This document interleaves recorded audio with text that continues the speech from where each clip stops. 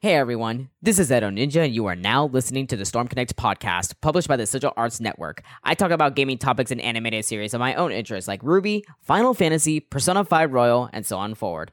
The goal I aim to accomplish on every episode is to provide insights on these subjects that are usually overlooked, to spread awareness, and learn more. I want to quickly apologize for the sudden inconvenience last week for the no-show on the podcast episode. So to make up for it, since this is another RWBY Volume 8 podcast episode, we will discuss the events of Chapter 2 and 3. So if you happen to be listening to this podcast for whatever A, B, and C reason and have not caught up to Chapter 2 and basically Chapter 3, what's going to happen is that I'm going to talk about the events in order of Chapter 2 and give the proper signal for when it's time for you to stop listening to this podcast until you watch Chapter 3. Other than that, you already know the procedure from here on out, so let's just dive right into this. So in Chapter 2, it starts out with Robin monologuing with the entire situation, even though, we already know, what happened, but I guess this is her way of coping or whatever, or just, trying to get her head straight. I don't know, but it's, we know. It also appears that she knows that Crow did not kill anyone or Clover at all. Jacques seems to be caught up with the situation at all, even though, he is still talking so much shit. Even for what's happened after for being behind bars, he is still talking all that good shit and still trying to play off as if, oh, yeah, I was just used. I did this, but, I am not evil or anything. Dude, shut up. You don't care. Stop with this gaslighting bullshit. The world of Remnants could be falling apart. Everything is now, finally burning. Not just Atlas, but everywhere, but he'll still find some way to make it about him. It's god damn, that's a character that really would not, actually shut up for being part of the situation that he caused. But, there are actually people that are actually like that. So I like how realistic they actually made Jacques. Pretty much for the entire show of RWBY, though. But I like it so far. Just annoying to deal with, of course. And they just happen to be grouped up with Dr. Watts. But what's really weird about this, the fact that, there are no other prisoners there. Are they located there for a very specific reason? I don't know. I can't even tell of, why there weren't any other people around or whatever. I don't know. We'll just have to see of what happens next. Eventually, Dr. Watts gets dragged out of the prison cell, even though, in reality, there's not any reason to interrogate him or to, get him to cough up some answers or whatever. So I think we can all take a wild, great guess as to where this is leading to. But as to how well this is going to be executed into the lore of RWBY, we'll have to see from that, though. But the one thing I could say that they're doing a good job of is the fact that, they're making the situation, very, so not only unsettling, but, there are many possibilities. It's really hard to tell what direction they're gonna go to, but they're doing it in a way that is not exactly, oh, this is inconsistent, oh, this is, pretty bad, in actual, writing-wise. It's oh, we're really up in here guessing of what they're trying to do and such, and of course, that gets answered eventually, so I like what they're doing. It's ooh, which party is gonna have the more advantage? Team RWBY, Team Atlas, or Team Salem? Now, I kind of want to talk about this part specifically because it looks like there might be some type of confusion here, which, again, this is still up to anyone's interpretation. So we get some type of clear message of Crow's motivation for RWBY Volume 8. He wishes to kill the man that put them into the prison cells, which that could only mean two people, actually. So here's the thing, right? Recap to Volume 7 real quick. If everybody chilled the fuck out and Robin did not throw the first hit there, then this would have not happened. If Ironwood did not lose his shit and pretty much have Team RWBY to be arrested, this also would have not happened. But here they are anyways.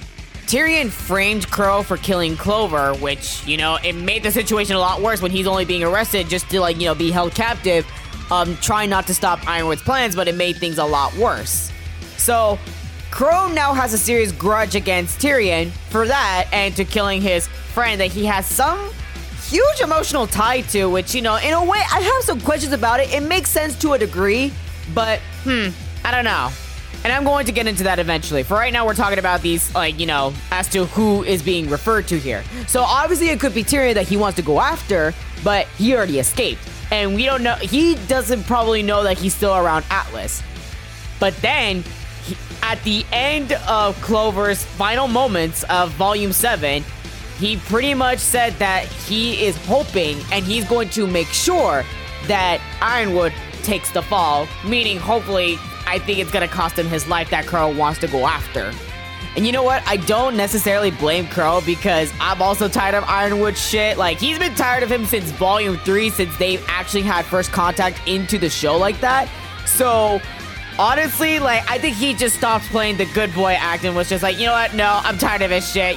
My best friend was killed or whatever. It's time to get revenge. I'm tired of this. I want to go after this bitch, but first, I gotta kill off the Tin Man here.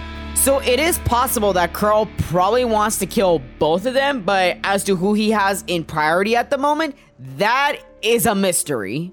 Which, if you want my personal take on it, I think he's gonna go after Ironwood because, I mean, how the hell is he gonna go find Tyrion right now? Like, I don't think he knows that Salem is here and everything that's happening in Atlas. I don't think he's aware of all the chaos that's happening outside. Or maybe that's exactly why he wants to break out of prison and, well, go find him, I guess, and break through Salem's forces. But again, as to where this is gonna go, I am very curious as to Crow's direction for Volume 8, for sure.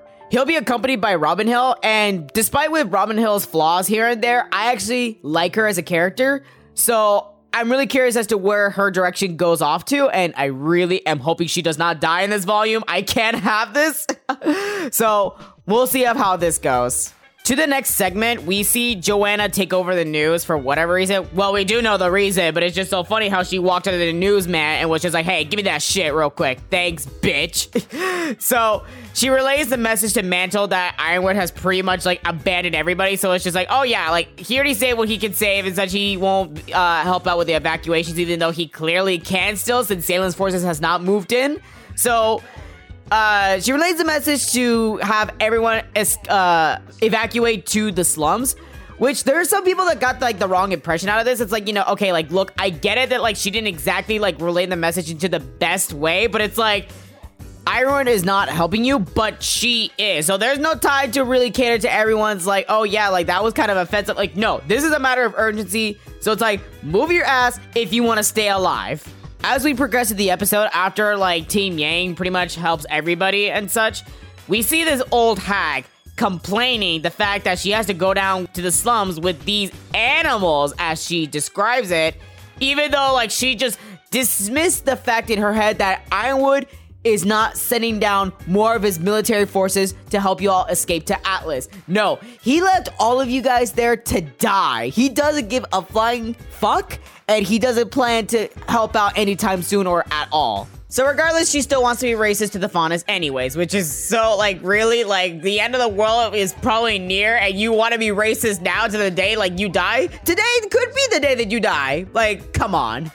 But, you know, shout out to Yang, like, she cancels racism. Like, she's just like, oh, yeah, like, literally, lady, like, even though, like, you don't deserve being saved after for that comment, like, we're still helping your bitch ass out of here. So shut up, go to the slums, like, come on. But, I mean, hey, like, you know, I love how she also brings up the point that even the Faunus are helping the humans as well to save them, to ensure that they stay alive. So it's just like, you know, I love how she was very inclusive about the Faunus. So, you know, again, shout out to Yang.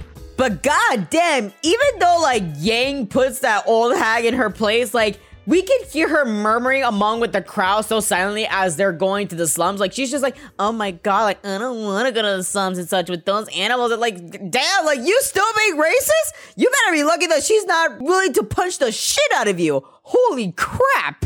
With all this talk of division and everyone having a hard time cooperating with one another and racism, it eventually leads all to the moment of this chapter, Oscar. I really like where they're taking the direction with Oscar, because at first, like, I was kind of having mixed feelings with him, because, like, literally he was just there because of Ozpin, really, but it seems like he started to grow a little bit more from Volume 7, and with this discussion with Ozpin, it was really good.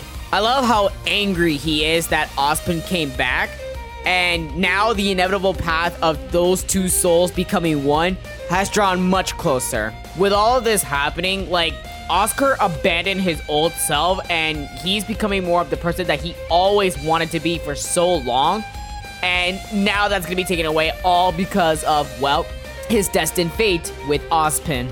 While Ozpin has been secretly back, it all really depends on what they're actually gonna do with him. I can't tell if he's actually gonna fuse with Oscar in this volume. I feel like he would, especially the fact that they're now at death's door to meeting Salem. while Oscar actually became much more of a character of this volume and the previous one, I somewhat hope that he doesn't become one of his lives just like that, though. I would hope that he has his own unique self to where Oscar can be Oscar Pines, not Oscar merging with Ozpin like that, though. But hey, who knows? We don't know what direction with Ruby they're gonna take with Oscar and Ozpin, so I think, like, maybe I'll have my answer by the end of this volume. If not, well, again, the most I'm gonna be looking forward to is the encounter with Salem and Oscar/Ozpin. Putting Team Yang aside, we now go over to what's happening with Team Ruby. Well, Ruby's team. I can't really say Team Ruby. They're accompanied by May Marigold, which I kind of want to insert this here real quick. I actually like her a lot. She might be my favorite among with the Happy Huntresses. Because mostly in last volume, she was mostly on guard, but for this, she just seems pretty relaxed and, like, you know, she's sharp. And, you know, I really like how chill she actually is. Now this, I really want to talk about. The moment with Penny and Ruby. I feel bad for my girl Penny here because she is having the realization of so many things that not many people are able to understand, you know? Like, the one thing is the fact that she became the Winter Maiden, you know? And everybody fighting amongst with each other, and Salem is literally right outside at Atlas. Like, you know, there's great risks and great burdens of being the Winter Maiden. And because that Ironwood is literally, like, not giving a shit about Mantle and such, like, everything that Penny signed up for, it's not aligning as to how she viewed things. And, you know, she's with Team Ruby because it aligns with more of how she believes of how Atlas and Mantle should be protected. But the way of how Ironwood, the way of what he said in the last volume, it definitely hurt her, for sure.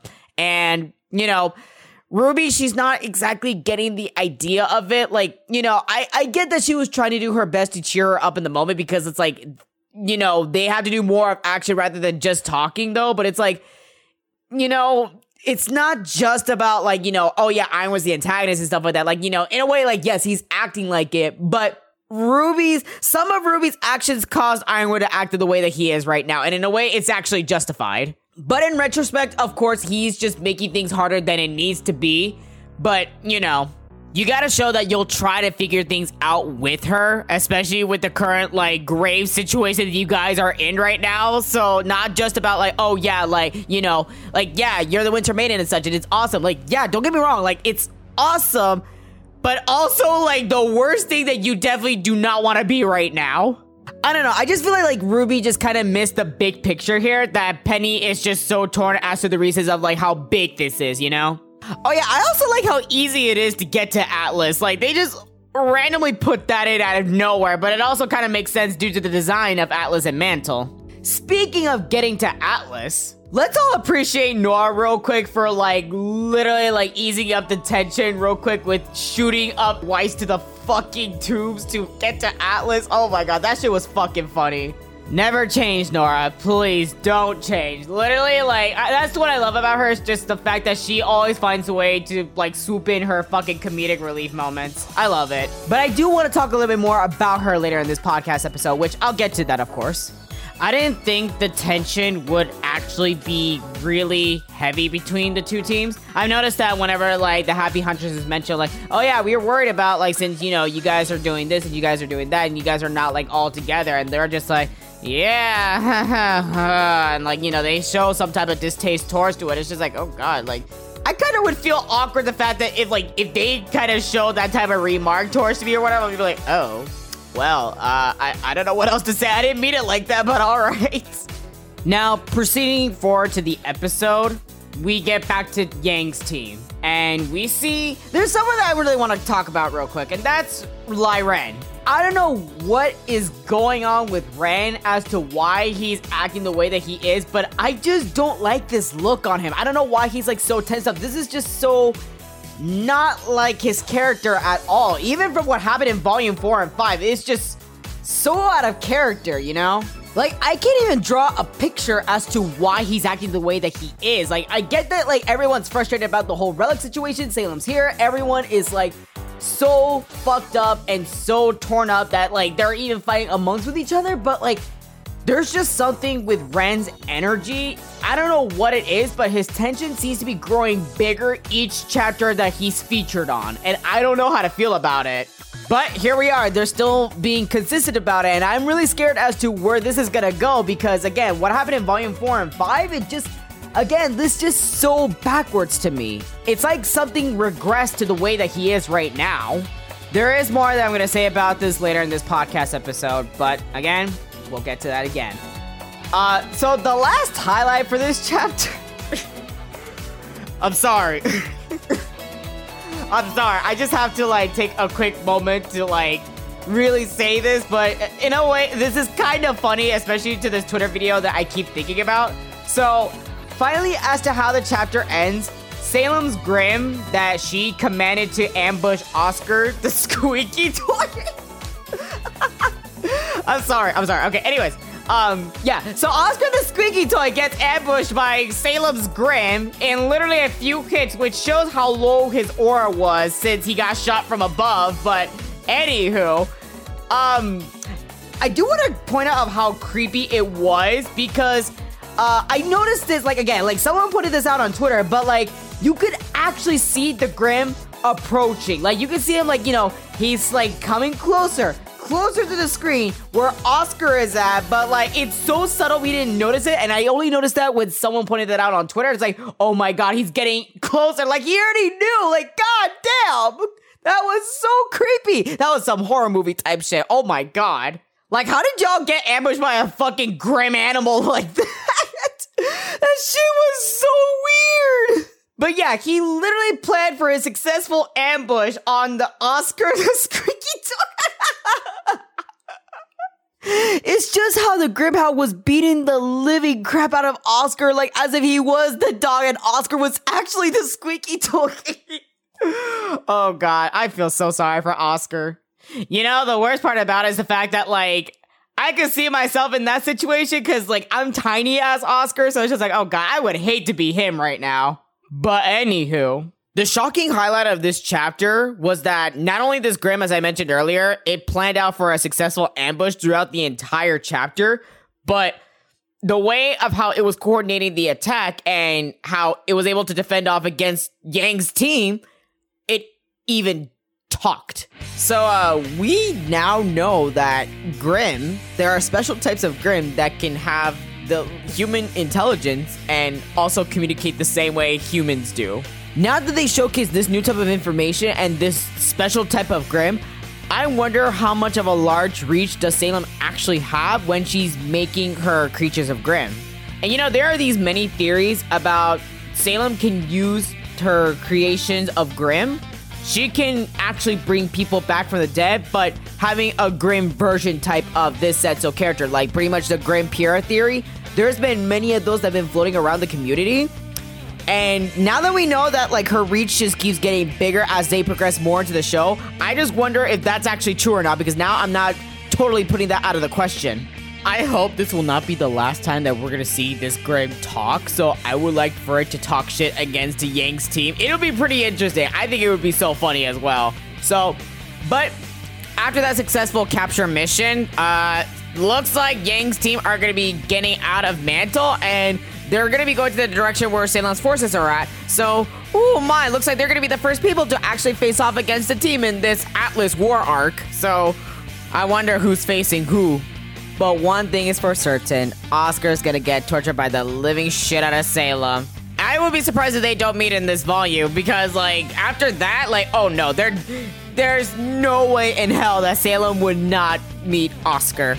That's all I really have to say for this chapter, chapter 2. I would have to say that this was a really solid chapter, especially the fact that, again, like, the biggest highlight was the fact that Grimm can have the same human level of intelligence. Like, I don't know, what are you guys' thoughts about that? Are there more theories that you're now crafting out of this because that we've been presented with this? Let me know at StormConnectEN on Twitter. I would love to hear your guys' thoughts about it. And now it is time for those that have only watched chapter 2 and have not watched chapter 3. It is time for you to leave this podcast. Take a gander at that, and then you guys can come back around the, let's see, 19 and 35 seconds. You guys can come around that time, and then you guys can finish out the rest of this episode. But first, obviously, watch that chapter first, come back here, and then we'll go from there. However, if you watch chapter 3, keep on listening. And now chapter 3. this is more about Ruby's team, and they already made it back to Atlas so easy. So I want to quickly mention, like, even though, like, the tensions are high and such, like, the comedic moments, they don't feel like they're not taking the situation too lightly. It feels like the comedic moments of how they're inserting it this time in this volume feels right. For example, Penny continues to have much more characteristics of a human, and when May refers her as Robot Girl, she finishes as to, like, you know, where they need to go, and after that she ends it off with, by the way, my name is Penny.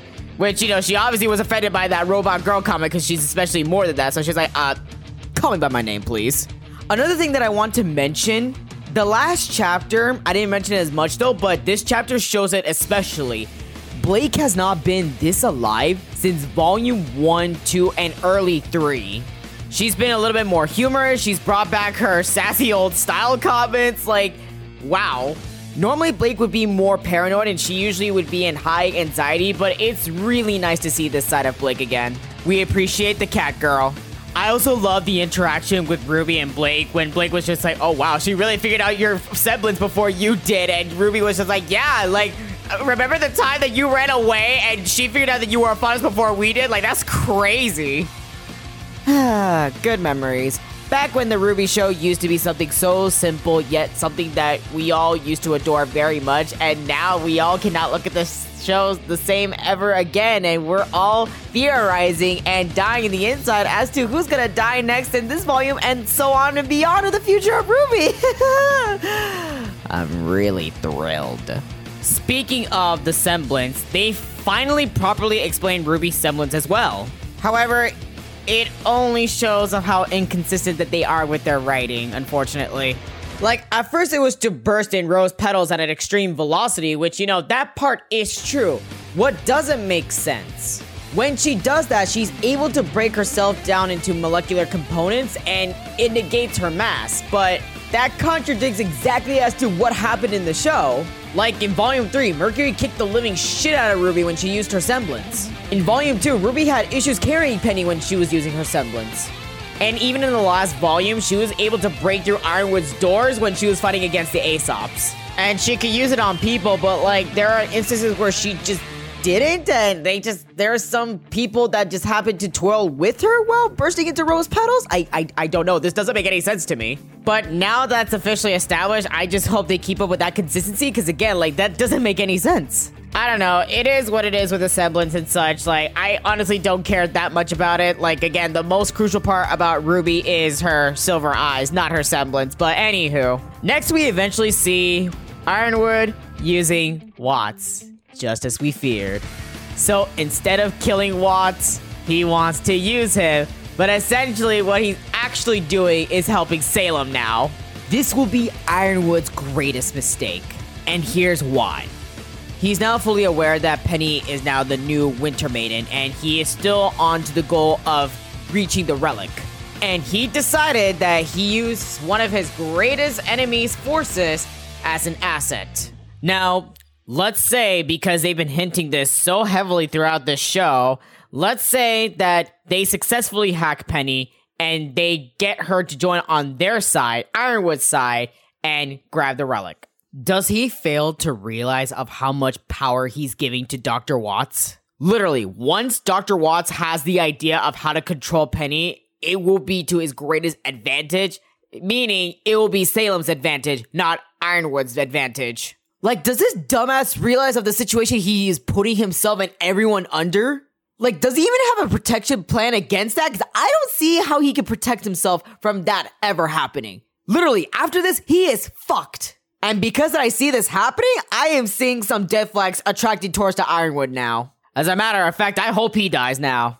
Carl, if you want to kill Ironwood, this better be your volume. This is your moment to shine in this volume for you to do so. I am tired of this dumbass already. I'm pretty sure I said this in my podcast, but I'm going to reiterate myself again.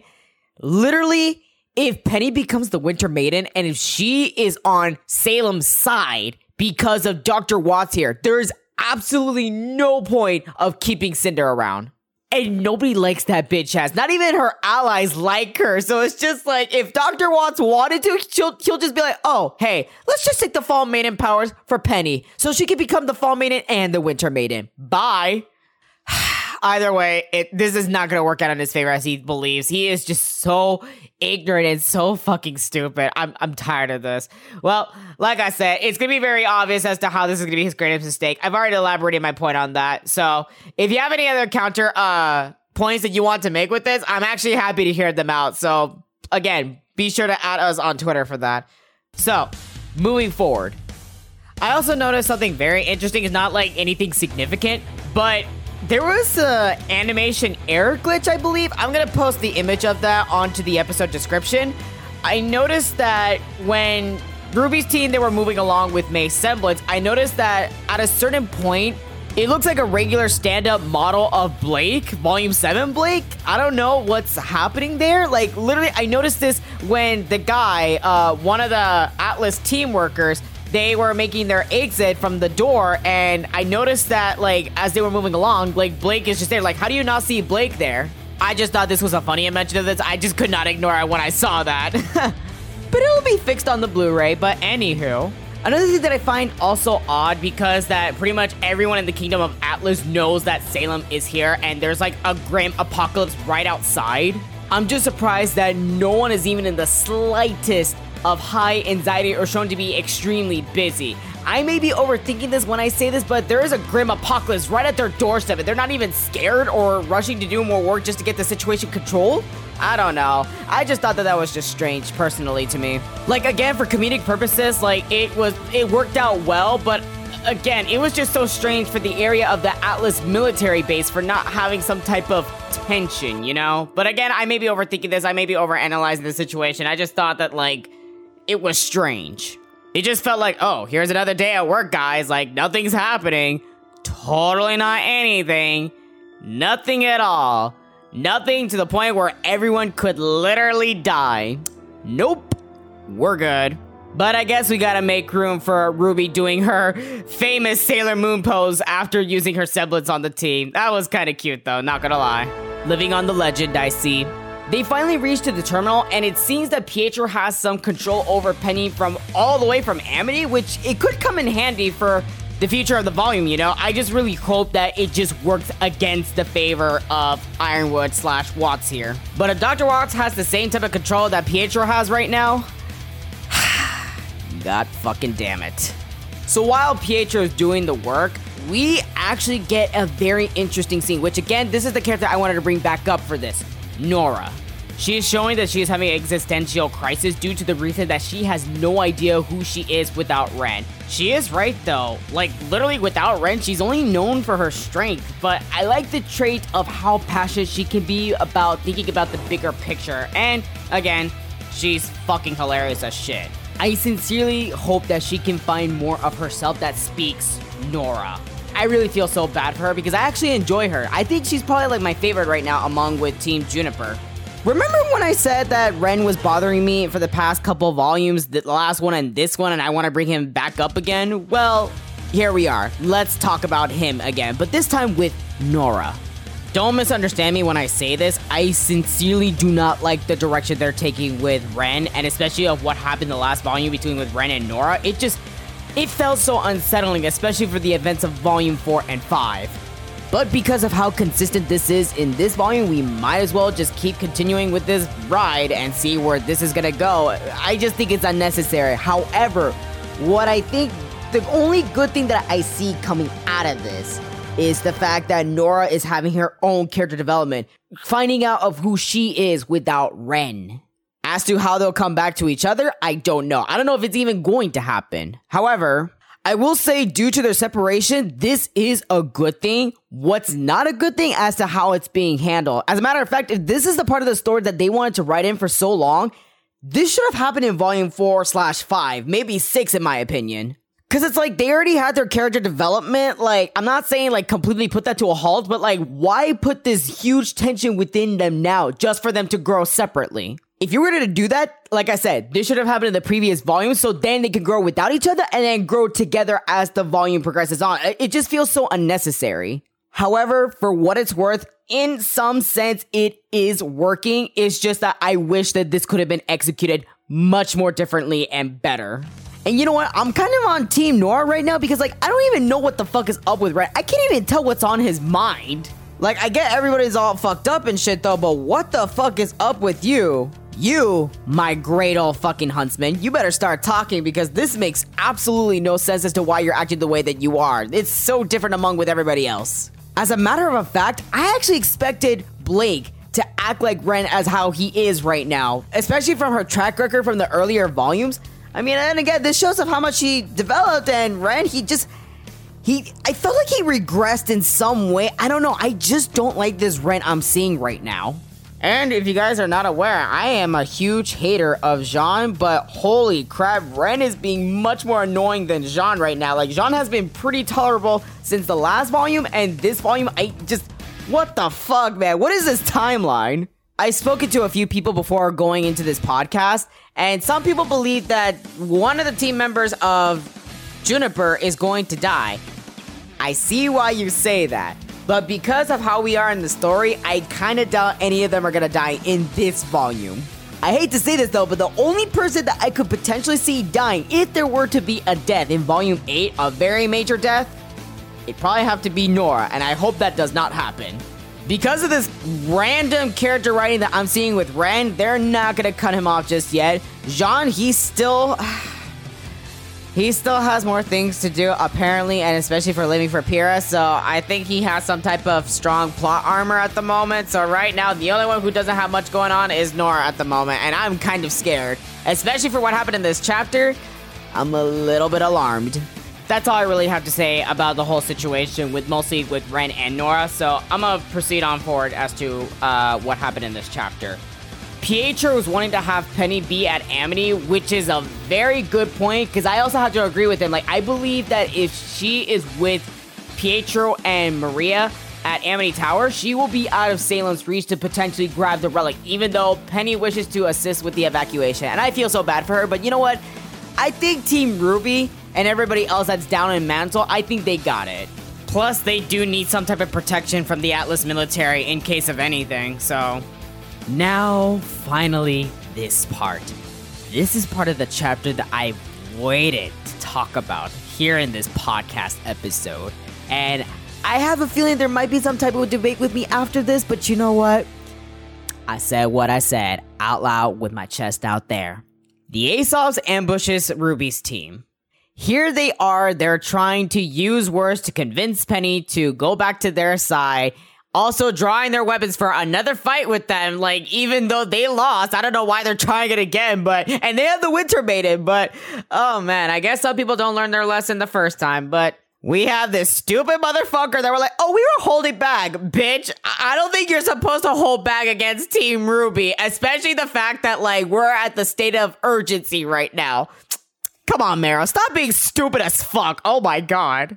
So they're trying to gaslight Penny by blaming her that Winter is in critical condition, stole her planned maiden powers, and the potential destined fate of Atlas. Like, are y'all out of your mind? Are you guys as stupid as Ironwood? Like, did you guys not see the video clips? Because I saw Watts playing the video clips when she was fighting against Cinder.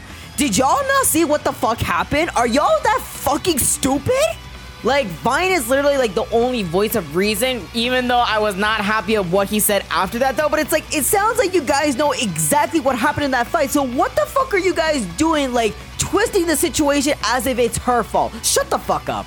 But what's even more unbelievable to me is the fact that Harriet believes that Penny will be responsible for Atlas and Mantle to die if she does not cooperate with them. Like...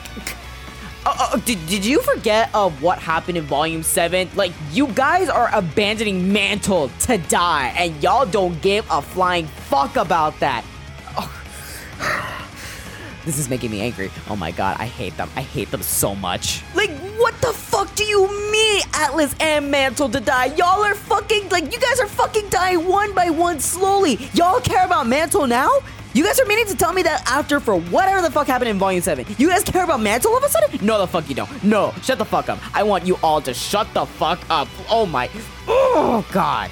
I know what some of you guys are thinking, that you guys probably want to stop this episode as I'm talking about this, but no, I'm not done here. No. I'm not done here. We're gonna talk more about this because this is a fucking problem, okay? they truly believe Ironwood's way of saving Atlas, saving in quotations, is the right way, even though he is working with Dr. Watts. That could give him the back door to escape and could work in Salem's favor even more. Oh my god, why are these motherfuckers not thinking? So, you mean to tell me that you all plan to convince her, and then y'all were gonna fight her anyways, and we have Harriet's bitch ass over here talking the most shit, because she loves to talk shit all the fucking time, and sometimes, Elm too. We have the fucking shit talker over here going like, oh yeah, what are you gonna do about a tin can? Ooh, oh, bitch, and so you have chosen death. And you know what, bitch? Because you and the rest of the fucking Aesops deserve to be in the same fate as your stupid motherfucking dumbass leader over there. Guess what? Y'all forget about what happened to your leader? Yeah, he died. And I hope you all suffer the same fate as him. If not, probably worse. And I was hoping that Penny would incinerate the shit out of you in that chapter. That didn't fucking happen. But you know what? It's okay. Expect it to. I don't care who fucking does it at this point. Cinder, Salem, somebody. I don't care. These fucking empty head motherfucking machines of Ironwood's favorite pets. Those fucking pet dogs. Oh, get them out of my screen. No, I'm tired of this shit talk. I'm tired of their stupid gaslighting tactics. Fuck them. Fuck Marrow, fuck Vine, fuck Elm, and fuck Harriet. I was already a little bit happy that Clover died. You know what? Join him. Just join him. It's okay. Like, literally, I'm not complaining. It's okay. You all deserve that because, you know... Okay, so I've been talking about the Aesops with my friends for a while, and I've expressed clearly to them that I dislike the Aesops from the very start. I don't know what it was about them, but I just could not... actually like them except for Vine. Vine, in this chapter, I lost all respect for him. Elm was just fucking annoying, so I didn't give a shit about her. Harriet just likes to talk shit, and I just want her to fucking shut the fuck up, man. And Marrow was really annoying. He was just so fucking annoying. I don't know what it is about him, but I just don't like him. But after this chapter, some people are telling me that Marrow might have some redeeming qualities, because it seems that he's not fucking around with what they're doing. It's just the fact that, he's not, really showing it or being vocal about it, though. And I'm just like, well, that's fucking bullshit, because he was also with them, gaslighting Penny. Oh, yeah, if you do this, you'll save Atlas. You didn't have to partake into that, dude. Shut up. I'm just saying this right now. I get that he's following orders, but he didn't have to do all that. All he had to do is just follow the order as to whatever there was that he was given by Ironwood. He didn't have to talk like that. He didn't have to do that. He had his choice. And guess what? He made his choice as to being an empty-headed motherfucking Ironwood's pet dog. So you know what? I hope he suffered the same fate as everybody else. Vine, I had some hope for him. I actually had little hope for him, but like I said, I lost all the respect for him. They didn't have to do all that, but they chose to do it. So fuck them. I hope they fucking die, and a terrible death preferably, but as long as they somehow die, I don't care what happens next, because I'm tired of them. I'm so fucking tired of them. Salem, get them! And I can't believe I'm saying this, but I mentioned this earlier, the fact that I don't care who does it. Again, if Cinder does it, that's even wonderful. And I don't like Cinder, even as an antagonist, especially, I still have not forgotten what she did to fucking Pyrrha. I still have not forgotten about that, though. But you know what? This will be a redeeming quality if Cinder just kills them. That's okay. I will not be complaining. I'm just saying, I know there might be some people that like the Aesops, but no, you will not disrespect the Winter Maiden like that. You will not disrespect, Penny like that. No, not in this household, not in this podcast, not here in this household. So in conclusion of what I'm trying to say here, even though I emphasized this many times, fuck the Aesops. Now, as I mentioned earlier, the fight did not exactly go out as the way I hope it would, but I mean, in some way, it still kind of worked out. So again, allow me to elaborate a little bit more about that.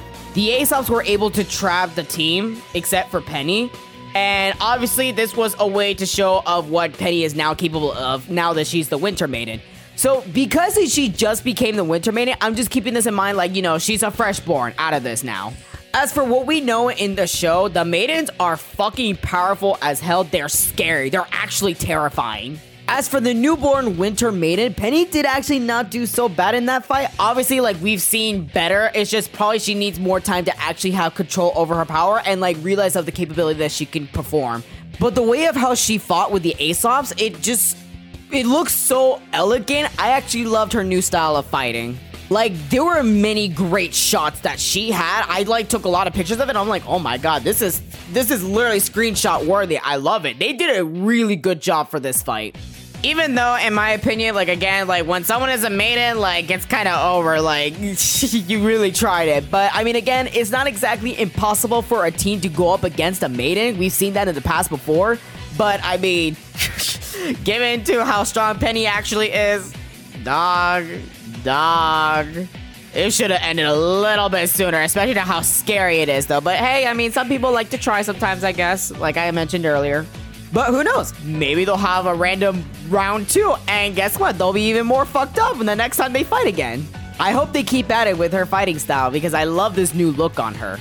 There's many people that say that, like, this could have ended with Marrow abusing his semblance, but the thing is the fact that it seems that there is a strong limitation to it, because it looks like it could drain his aura pretty fast, and he can't hold it out for that long, it seems. And the thing about it is the fact that, like, I don't know why Penny did not think of this. I don't know if this is, like, possible or not, though, but, like, she is the Winter Maiden. Like, she literally could just get a lightning bolt out of nowhere to stop with Marrow, you know? I don't know why she didn't do that, though, because we've seen, like, the maidens use their powers without, like, moving a fucking inch.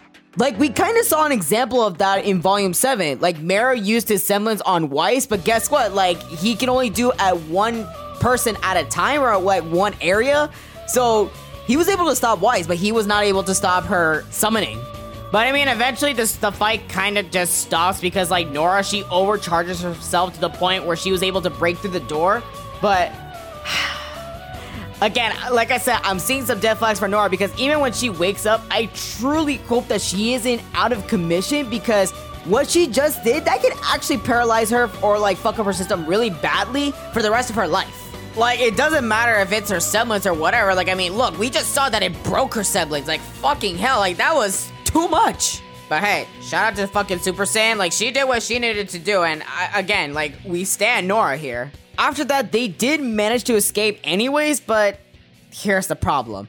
So, there was a change of order already. Harriet stole Penny's weapon, which, again, what we've been talking about with Dr. Watts here, I don't think I need to say the rest. At this point, it is highly likely that Ruby will be facing a new Penny next time, if you kind of catch my drift.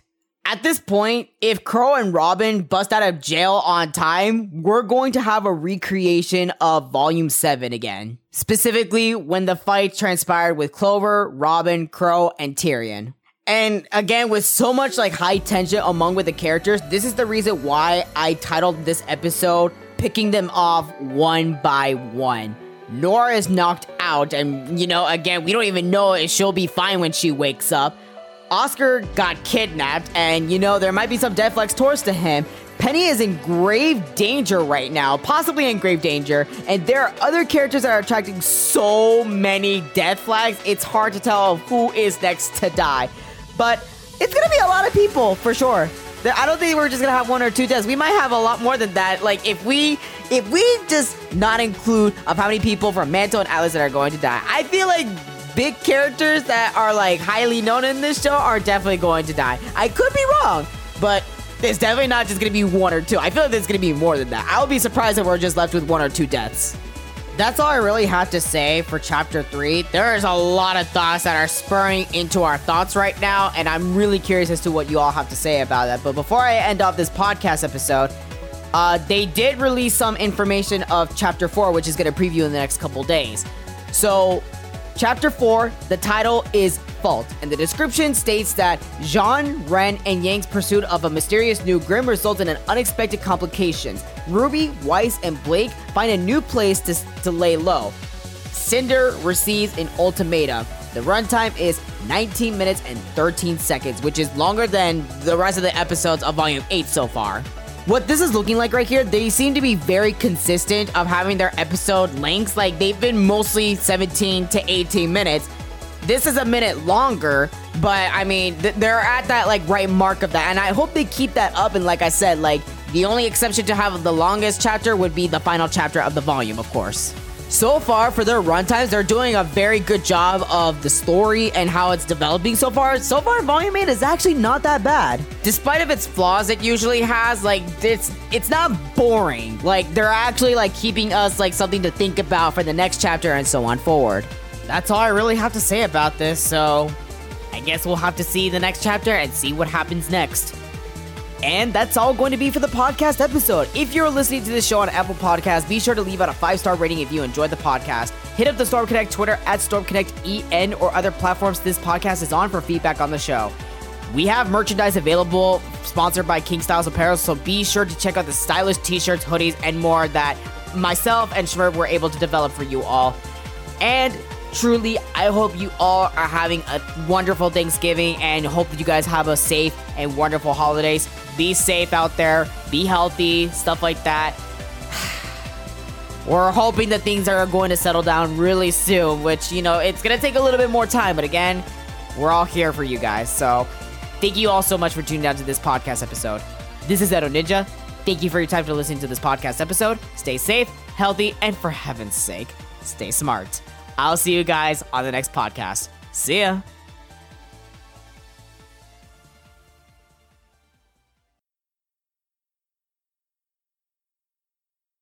Oh, my apologies, everyone. I forgot to mention one more crucial thing to mention in this podcast episode. Fuck the Aesops. That's all I had to say. Thank you once again. I'll see you on the next podcast episode. Bye.